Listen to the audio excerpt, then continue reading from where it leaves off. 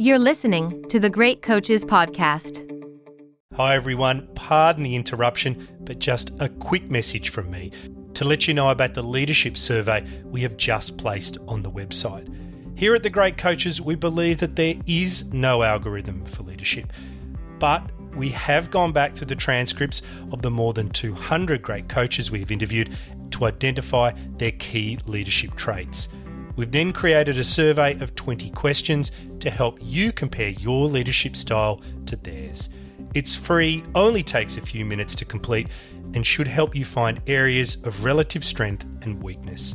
If you'd like to know more, check out our website, thegreatcoachespodcast.com.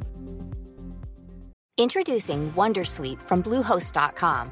Website creation is hard, but now with Bluehost, you can answer a few simple questions about your business and get a unique WordPress website or store right away. From there, you can customize your design, colors, and content. And Bluehost automatically helps you get found in search engines like Google and Bing. From step-by-step guidance to suggested plugins, Bluehost makes WordPress wonderful for everyone. Go to bluehost.com/wondersuite. Finding your perfect home was hard, but thanks to Burrow, furnishing it has never been easier. Burrow's easy-to-assemble modular sofas and sectionals are made from premium, durable materials, including stain and scratch-resistant fabrics. So they're not just comfortable and stylish, they're built to last. Plus, every single Burrow order ships free right to your door. Right now, get 15% off your first order at burrow.com/ACAST. That's 15% off at burrow.com/ACAST. Welcome to the Lessons from the Great Coaches Podcast. I've learned that you don't do it alone. You learn so many different things from so many different coaches. That's an elite learning environment. Failure is not a problem. How you deal with it is a problem. How to be resilient.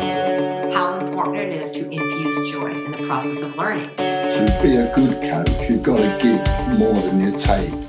What an interesting life it is to be a leader.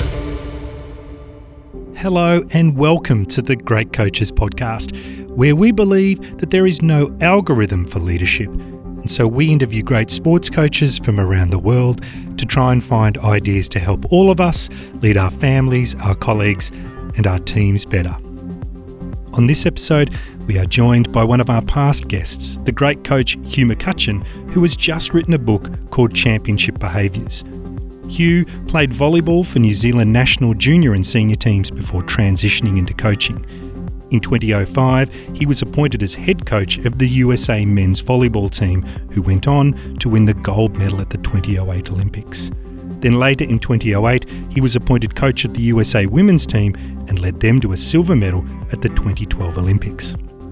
And just before we go to the interview, if you are looking to improve your own leadership skills, then you can reach us at elevatedleadership.io, where we coach you towards the leader you aspire to be.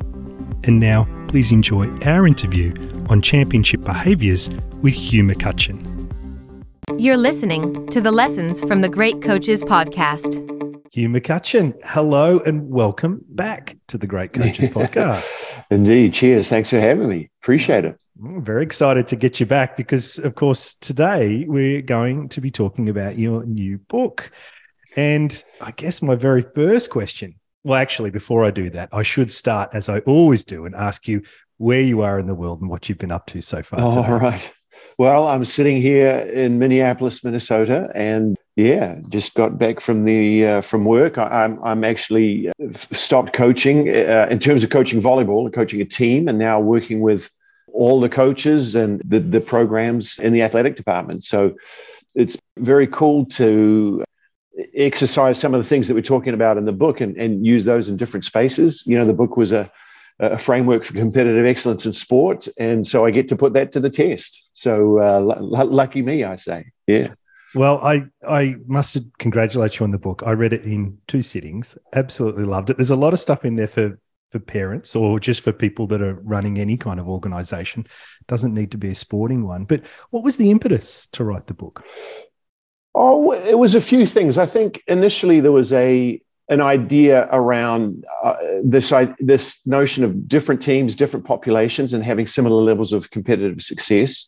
You know, having coached college men and college women and Olympic men, Olympic women and professional men, it's been an atypical path. And yet, even though we never really were worried about winning or focused exclusively on winning, even though we know that's part of our job responsibility, we were still able to have really strong levels of success, close to 80% wins over the course of 25 years. So it just felt like having a principle base for a lot of the decisions that I was making with all these different programs, or at least guiding principles that were helping me make decisions. It seemed like trying to cement that into something that was accessible for everybody seemed like it was pretty cool. And in addition, I also was seeing, with my kids, our kids are almost 11 and 13 now, but they're involved in youth sport, and the coaches have been fine, don't get me wrong, but just the lack of structure and rigor around this really important role that people can have, and especially in a child's life, but in anyone's life. So to that end, the idea of trying to put something out there that could help people to be better in this space seemed, worth pursuing. Hugh, I'm a father of two girls myself, and the theme in the book that really connected with me was competitive excellence. It's such a powerful idea, and could you tell us a little bit more about this central idea? Well, first of all, look, we if you're going to live in the arena, you're going to have to compete for a living. That's just what we sign up for.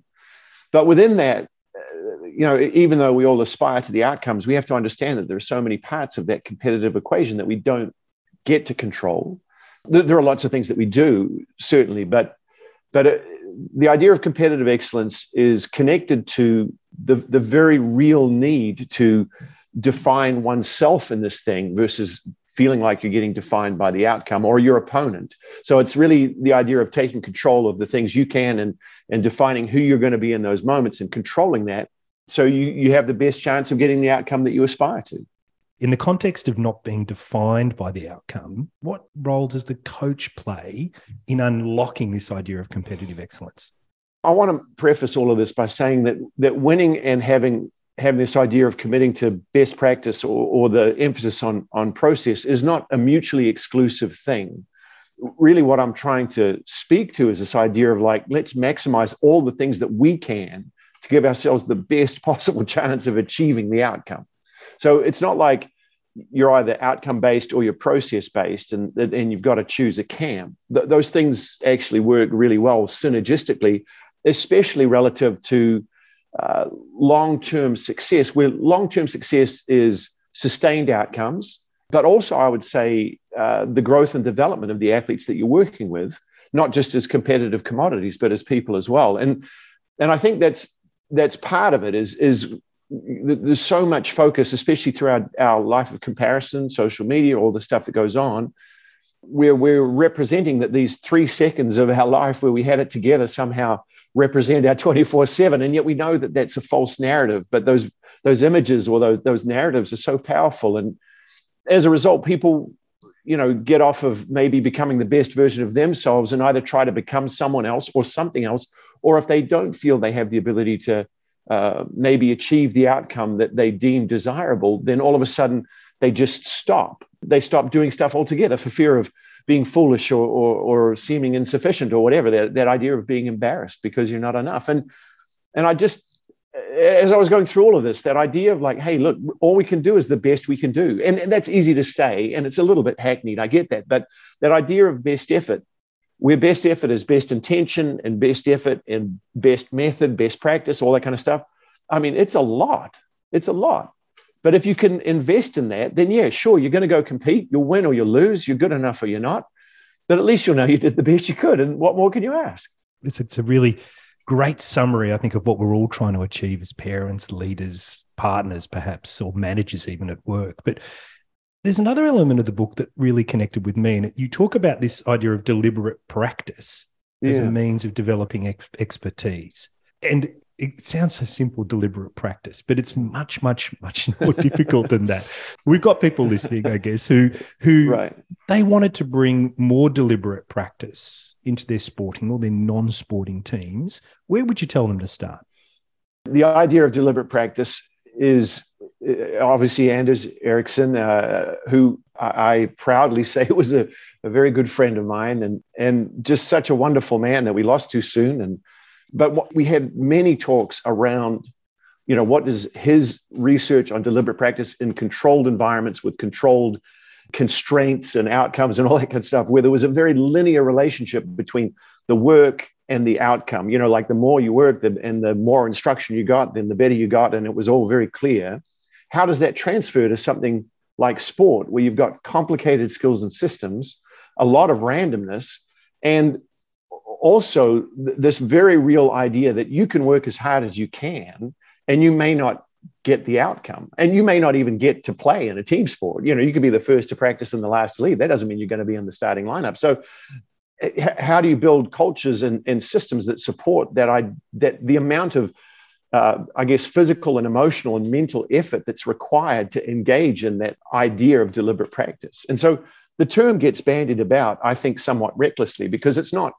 It's yet. I've tried to give it context within this framework, but don't mistake deliberate practice with just showing up and practicing, and certainly don't mistake practicing with sweating. Sweating's just working out. The idea that you're going to come with an intention and a really clear idea of what part of what skill that's connected to this task that's going to allow us to get to this goal. Linking all of those things together is really what it's about, and being able to cross the line every day and give it your best.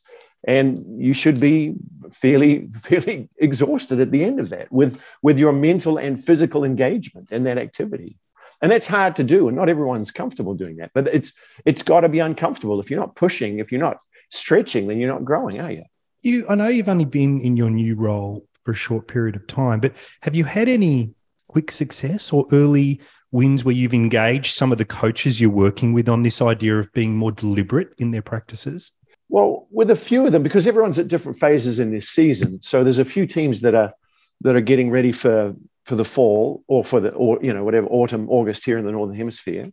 And what we've really tried to talk about within this idea of intention, there are two parts to it. There's an intent to learn, and then there's an intent to compete, which I think is an important distinction. But all that being said, connecting what I'm going to do today to trying to win the national championship, it can be a bit tenuous at best, unless you figure out how to really link that to certain identified skills or behaviors or levels of execution that you have to achieve, again, to give yourself the best chance of getting the outcome. So within the context of the discussions with Anders and working through how to build that into sport, one of the things that I got to was this idea of, having the outcome goal. All right, let's win the medal or the trophy or the cup or whatever it is. And then really looking with this idea of some kind of correlative analysis as at what skills and at what level of execution, what do I need to acquire to give myself the best chance of achieving the outcome? So the example, I'm a volleyball guy, right? So in our sport, it's serving, passing, and siding out. And there's some transition offense in there as well, if you had to get a fourth kind of Maslow's hierarchy of volleyball needs. But it turns out that blocking is an important skill, and it's a great skill, spectacular skill, but it doesn't correlate very highly to winning. So if we want to spend all our time in practice, and time is our enemy, right? Or maybe it's our friend, but we've only got so many hours or so many days to get it done. So we have to prioritize what to do. And so that idea of identifying the key tasks and the level that are really important to achieving the outcome or giving ourselves the best chance of achievement, and then linking those tasks to our skill constructs, which are the ways that we teach the fundamental skills that we need to get good at to achieve the outcome. And those skill constructs are based in chunking information and trying to distill these complicated skills into their purest essence. So trying to find the 4 or 5 things that matter the most and teach to those. It affords us this opportunity. And it probably sounds a little complex, but it's beautiful in its simplicity, in my opinion. I can walk into the gym or walk onto the field or walk onto the pitch or whatever it is and have a very clear idea of what tasks I need to get good at what level I need to execute. And I also know what parts I need to work on today. And with these skill constructs, they need to be incremental, certainly, but they're also sequential. So, I can work on my footwork and then I can work on my arms. But if I haven't got my footwork right, then my arms will always be a little bit off kilter. So I've got to get these things right before I can move to the next thing. And so it's this idea of adding layers and layers, rings on a tree, as you were. That's what we're trying to do here. So that's probably more than you were asking for, Paul. But here's what it affords us, this idea of the ability to engage in deliberate practice, activity, have an intention, have a focus of something concrete and real that I can use today that's going to help me tomorrow, and then continue to build on that over the course of a season so that at the end, when we're competing for the big cup, trophy, medal, whatever it is, I've got the best chance of getting it. Hugh, another idea that resonated with me in the book was how you go about helping athletes to learn to read the game. I was really intrigued by it, and I thought it was very unique. And I was wondering if you could just outline these methods that you use when it comes to helping people develop this skill. Well, I think in any sport, I'd say it's certainly at the elite levels, the ability to see things, to read the game is probably the premier skill.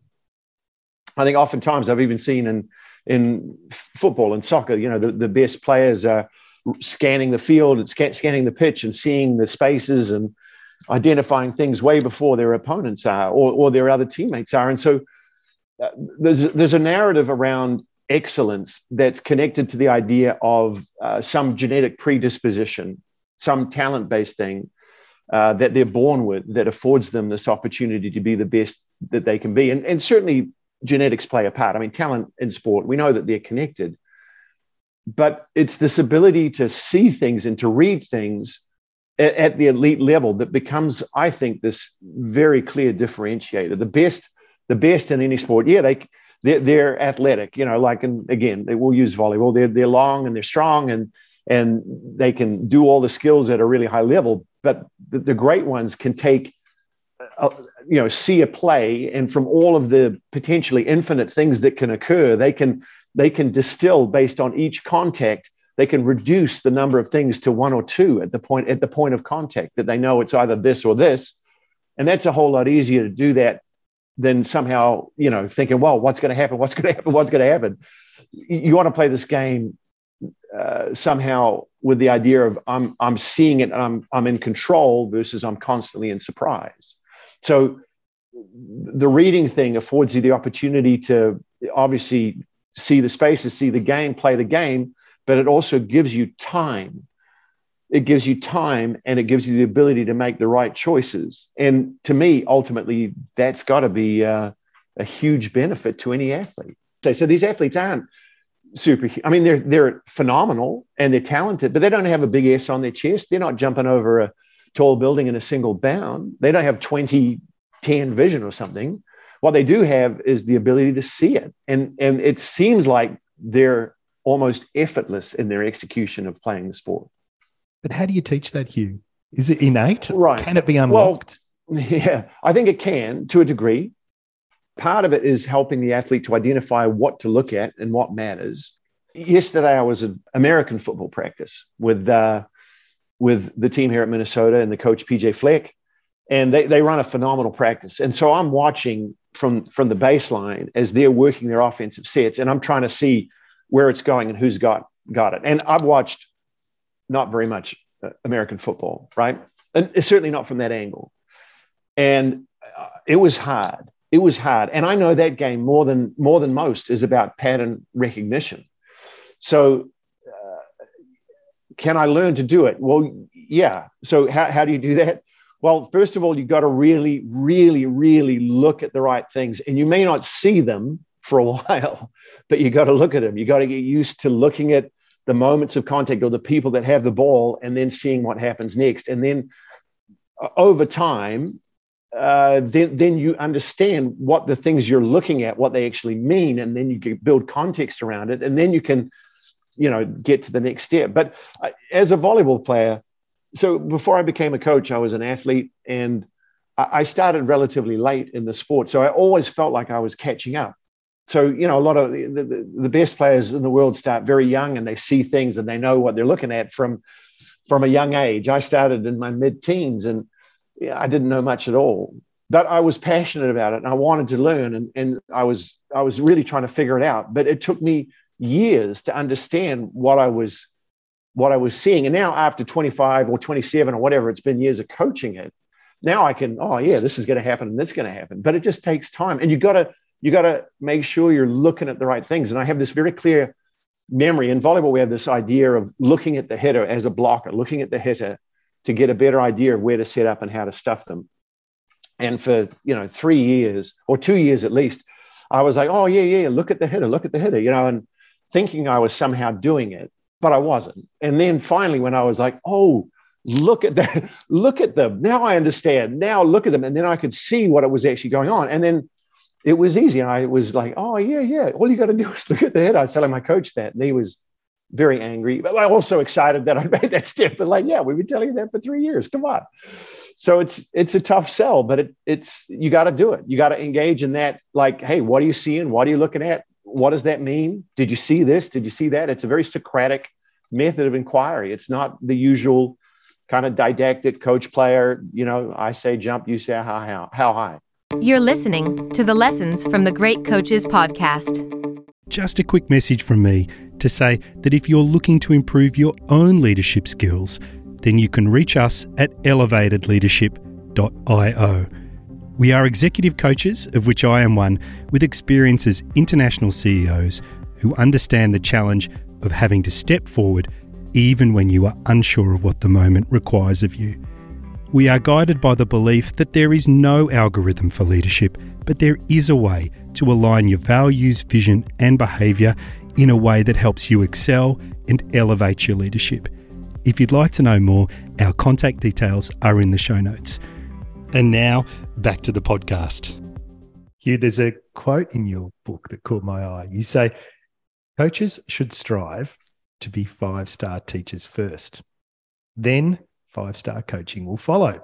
I tell people often that coaches need to be salespeople before they can become change agents. Now, I am a self-confessed sales guy. That's how I started in life as a sales rep. And I wanted to ask you, what's the connection between being a 5-star teacher and a salesperson? Well, listen, if we don't get the buy-in, we're not going to change anything. And that's what you got to do. And we're not, like I say in the book, we're not selling a used car here. We're selling principle-based stuff that can help the athlete to make the changes and achieve the things they hope to achieve. But it's this very real thing. We can lead the horse to water. We can't make it drink. They're not going to make change unless they understand why they should make change. Now, I get it. You could beat that into them and be totalitarian in your approach or whatever, and you might get some short-term shifts. But mainly those shifts will happen out of compliance or fear of some kind of consequence or retribution. That seems like fear-based coaching happens. I'm not saying that it's not a thing, but it just seems like the collateral damage for the athlete and for the team over the long haul is really, really not worth it. It's hard to sustain. So going back to this idea of salesperson, making it really clear, like, hey, here's where we need to go, and here's why you need to do these things. And here we go. We need you to engage. Well, then it becomes a decision on their part to buy in or not. But as John Wooden said, if they haven't learned, you haven't taught. So if you're going to teach, you got to get the buy-in.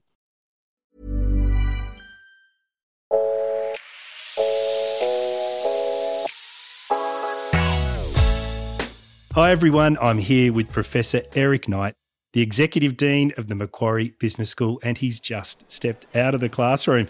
So Eric, what skills do you think leaders need to develop today to impact tomorrow? I think tomorrow is going to be digital. So the skills that we need in leaders is, 1, strategy, so that they can see the outside world and understand all the changes that are playing out. But 2, are people skills, so they can work with people's inside world, motivate them to be able to see the issues that matter and find ways through so that we solve those problems together. Thanks, Eric. The Master's Programs at the Macquarie Business School, designed to empower you, challenge you, and transform the way you think.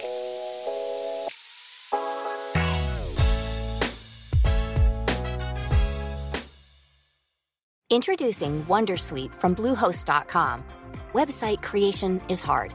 But now with Bluehost, you can answer a few simple questions about your business and get a unique WordPress website or store right away. From there, you can customize your design, colors, and content.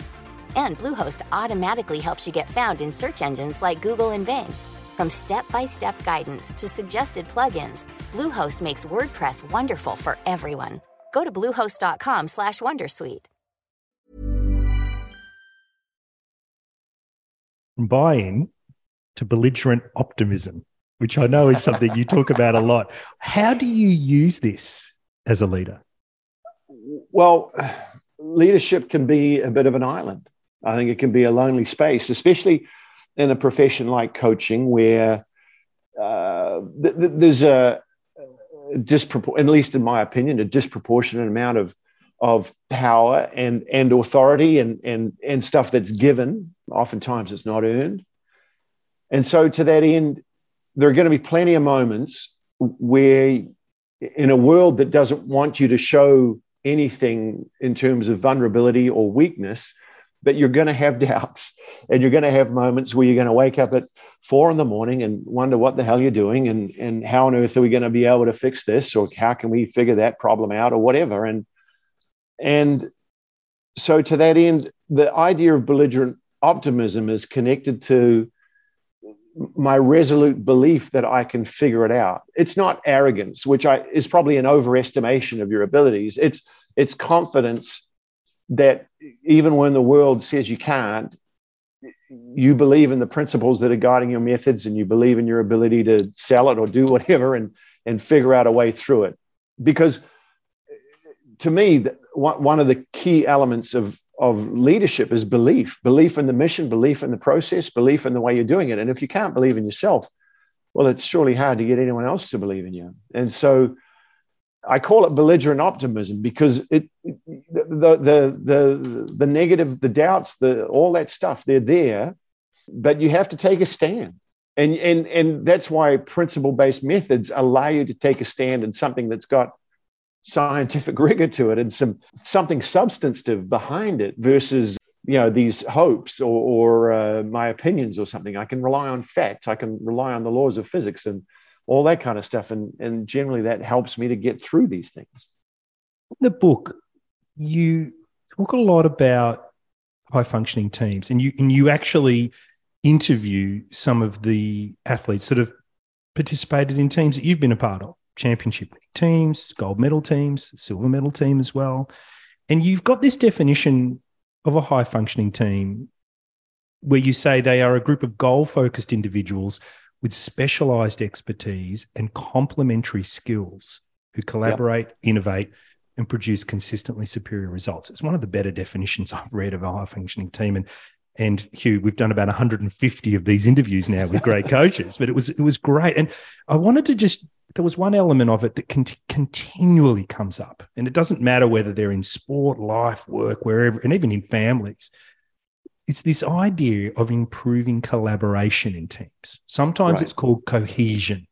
It seems to be this sort of secret that people are always trying to unlock. And I wanted to ask you, what tips have you got, or have you even found methods that work better than others when it comes to improving collaboration? Well, a few things come to mind. I think one of the most freeing things that we've done with teams is really give teammate behavior a clear structure. And what I mean by that, Paul, is I think a lot of people get onto teams or even into organizations or into professional contexts in the workplace. And while we might have the HR definition of what an employee is, there's this, or on the sports context, we have an idea of what it is to be on a team. But what does that teammate behavior look like? And what does it actually mean to be a teammate? And oftentimes, teammate gets blurred with friend, as in if we're going to be if we have chemistry, whatever that is, cohesion, then that's expressed by us being, hand in hand and we're all, rainbows and ponies and in it together, which occasionally happens. But what we've found is that if we can talk to people about the responsibility of a teammate as something that's actually more important than friendship, not that friendship isn't important, but on teams, let's say you've got, 20 people on a team, it's unlikely, perhaps even naive to expect that you would have 20 best friends. what you have is a few people that you really connect with, maybe some people that you have a good history with, and then other people that you're cool with. They're fine, but we don't have to be best friends, but we can be great teammates if we can take the expectation of best friends off the table, and that affords us the opportunity to operate in truth. So where I'm going with this is, like, if we all expect friendship as the result of being on a team, then oftentimes we'll get faux friendship, we'll get fake friendship. It'll be disingenuous, not poorly intended, but not authentic. And I think part of the magic to high functioning teams is authenticity and the ability to operate in truth. So if we can get our teams to be friendly, and not that friendship isn't cool or is not something that might come to fruition or already there, that's fine. We're not against friendship. We're just saying be friendly to everybody. Certainly be honest and direct. But that doesn't mean you get to be mean. You've got to be kind and considerate, but you've got to build empathy and understanding. You've got to get to know people. You've got to be respectful, inclusive. All that kind of stuff matters. And one of the other big things on teams, I think, is also the ability to forgive, because we're all tainted with the human condition, and we all make mistakes. And so can you, I talk in the book about forgive and learn, but I think that's the way to go. I mean, forgive and forget, that's leads yourself to make the same mistake again. So don't forget, but certainly forgive and learn, where forgiveness is, I forgive you, and we move on, right? We're not going to hold on to grudges. But all of that stuff around teams affords the group the chance to be real and to be themselves, to feel safe, to build trust. And ultimately, in my opinion, trust is the currency that makes high functioning teams work. And if there are spaces between what you say and what you do, be that on the court or even socially, then trust is compromised. So being able to give people the freedom to be accepted for who they are, for them to commit to the team in a way that's authentic and to build relationships that are based in truth, affords us the opportunity to really bring that into the court, pitch, field, whatever, and build on that foundation. One of the other behaviors you go into in the book is mental skills. What I liked about the way you talked about mental skills was you broke it down, and you said you listed them out as being breathing, routines, self-talk, visualization, body language, emotional control, and journaling. And then you talk about each of them. It demystifies what can often be a bit of a black box for a lot of people that aren't in elite level sport. But Hugh, I was wondering if you could share a story on how you've focused on mental skills with a team or even an athlete and helped them improve, just to make it a little bit more tangible and real. Sure, yeah. Well, first of all, to your point, when I was an athlete, there was this huge amount of mystery around sports psychology and performance psychology, and even the idea of like, I need to talk to, or no, actually, when I was playing, we didn't have a sports psych to go to, but you'd read a book, you go read the inner game of tennis, and somehow you'd try to reconcile who was self one and self two and figure that out. But the narrative was that somehow you were broken to even engage in that pursuit of figuring that out. But I think the reality is we all have to accept that our bodies don't do anything without our minds telling it what to do, right? So if you start from there, and again, I'll get to your story in a second, but the idea that these things are connected and not siloed was really important for me. So that whole notion of kind of the physical, mental, and the social elements of competition leading to achievement was something that I really believed in. And then as I was looking at the way the mental game was treated as an external, it seemed to me like we should just accept that this is part of the deal when we're teaching sport. Yeah, we've got the physical skills, but we also need the mental skills. Those shouldn't be separate. They should be connected. We should be talking from day one about the fact that at some point in our season, it's going to get really big and scary and all this kind of stuff. And we need to prepare for that from the beginning. So when I think about the mental game, there's probably two athletes that come to mind. One was operating from a position of fear.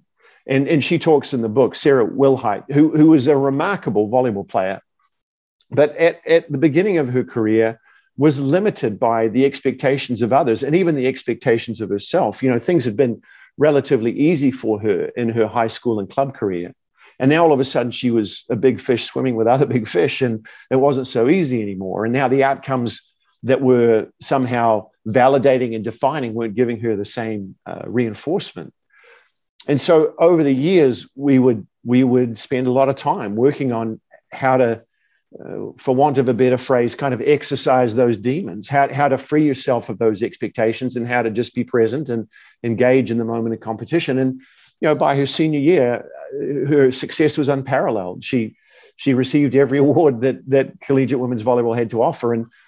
And she's still playing, she's in Japan right now playing professionally, but it was a remarkable transformation. And just because she learned how to control that part of her mind, it allowed her to control her performance on the court. Now, the other person that comes to mind with this idea of the mental part is emotional control, and that would be Riley Salmon. And Riley now is a coach at Concordia University here in Irvine, California, but his path to the national team was somewhat atypical. He had a bit of a chip on his shoulder, and he thought that if he just worked and yelled and beat his chest and was in it kind of physically and I would say reckless with his emotion, that somehow that was going to be enough. That if he just grunted and groaned and yelled and screamed and forced his way through stuff, that somehow that would allow him to achieve his goals. And what he found is that those behaviors were they were okay. They weren't helping him to be better, because at some point you need your rational forebrain to engage to make decisions. And he was always trying to fight his way through stuff. So he was constantly battling, but it also was kind of polarizing at times, because he was so out of control emotionally that he would say stuff and he wasn't really aware of what he was saying, or he would do stuff and he would kick a ball over here or do it. He was kind of polarizing from his teammates, because it clearly wasn't about the team. It was all about him, right? So, and I don't mean that he was selfish in any way, but that kind of emotional behavior, it seems really self-indulgent, doesn't it? So with Riley, again, we talk about salespeople and trust and all that kind of stuff. I mean, we had lots of talks about how this looked and what were the strengths he could play to, and tried to help him to figure out how to live his authentic life on the court, how to be true to himself versus trying to be someone else or trying to live up to an expectation or try to be something that he wasn't. And so by giving him really clear definitions of what his strengths were, what his value add was to this team, and how he could best serve his teammates and the goal of the team, he was able to embrace that. And yeah, there were times where he got close to the edge, but we could talk him off the ledge a little bit, get him back into control. But again, it's another idea of hey, if he could control himself, he could control his performance. And if you were to go back and watch any of certainly the medal round matches of the 2008 Beijing Olympic Games, I mean, Riley took some unbelievable swings, made some incredible plays. And here's a guy that's punching above his weight anyway, but he was phenomenal. And so I just think that, going back to your initial idea of like the mental game, I mean, the mental and the physical are connected. You can't change that. And I would suggest also that the social element of sport is part of it too. But therefore, we have to teach to that. We have to give people the tools, the ability to work on these parts of their mental game so that they can complement or augment their physical game. Hugh, it's a great way to talk about the mental aspects of the game and the physical aspects of the game and how they come together. But I'd like to finish with another great passage from the book, if I could. And in the final pages, you say, we have a responsibility to ourselves to live each day as best we can, with best effort and best intention, honouring the significant relationships in our lives and drinking deeply from the cup of humanity. It's a really great quote. And I guess the question just simply is, how do you hope to achieve this intention in the years ahead? Well, I tell you say that, and I remember writing it, and I get a bit goosebumpy, because it's so true. And as I was writing all of this, it was a very intense process putting the book together. And what I find is, I don't know if you remember in that conclusion, there's this very real discussion about the fact that we give away so many of our todays to our yesterdays in the whole rhetoric of regret, or we give so many todays away for our tomorrows in the hope of something better, and without really knowing if that's going to be the case. And you're asking, well, how am I living that? Well, the decision that I've made to pivot out of coaching a team directly and now working in a different way, hopefully, coaching in a way, maybe that's not the correct power dynamic, but certainly being an advocate and a resource for coaches and teams allows me to live that in a very real way. It feels like I'm honoring my commitments to trying to be the best, and I say this knowing that none of us are perfect, but trying to be the best husband I can, certainly being the best father I can, trying to do what I can to help the teams and all that kind of stuff. So I just feel, as you say that, I get emotional because it's like, well, I feel like I've been given that opportunity and I just am so grateful for it. Hugh, it's been fantastic to spend a little bit of time with you again today. The book's called Championship Behaviours. It's relevant for everybody, not just people who are involved in sport. And I thank you for joining us today. Yeah, truly a pleasure. It's always good to see you, mate. Hi, everyone. You've been listening to the great coach, Hugh McCutcheon, talk about his new book, Championship Behaviors. I hope you found a few ideas that you can bring to your own dinner table, locker room, or boardroom table for discussion.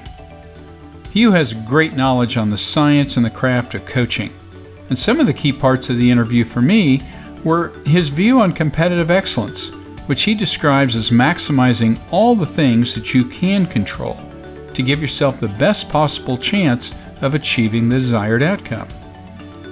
His ideas about deliberate practice and why it's important to not confuse practicing with sweating, and the way he talks about teaching the skill of reading the game. I hope you enjoyed it as much as we did. And just before we go, if you have any feedback, then please let us know. Just like the Greenhouse, who, after listening to our episode with Ricky Stewart, said, "Canberra Raider fans, rugby league fans, this is a podcast that is worth listening to. It reveals a lot about the things that make Ricky Stewart tick." Thanks, the Greenhouse. The interaction with people around the world who listen gives us great energy. And so if you have any feedback or comments, then please let us know. And also, if you're interested in helping us create one of the world's best leadership libraries from the lessons our interview guests share with us, then you can sponsor us through the Patreon. All the details on how to do this, or just connect with us, are in the show notes or on our website, thegreatcoachespodcast.com.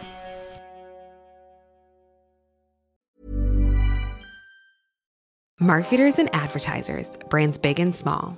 You've been after a special someone for a while now. You think they're into you. I mean, you share the same interests, both passionate about the same stuff. Why wouldn't they be? Wait. There's a moment of silence. It's finally just you two alone. They're waiting. Go on, shoot your shot. You've got a voice. Use it now. Hearts are racing. Breathing becomes heavier. This is your chance to win them over. So what are you going to say? Get closer to your audience. Make podcast ads with Acast. Head to go.acast.com/closer to get started.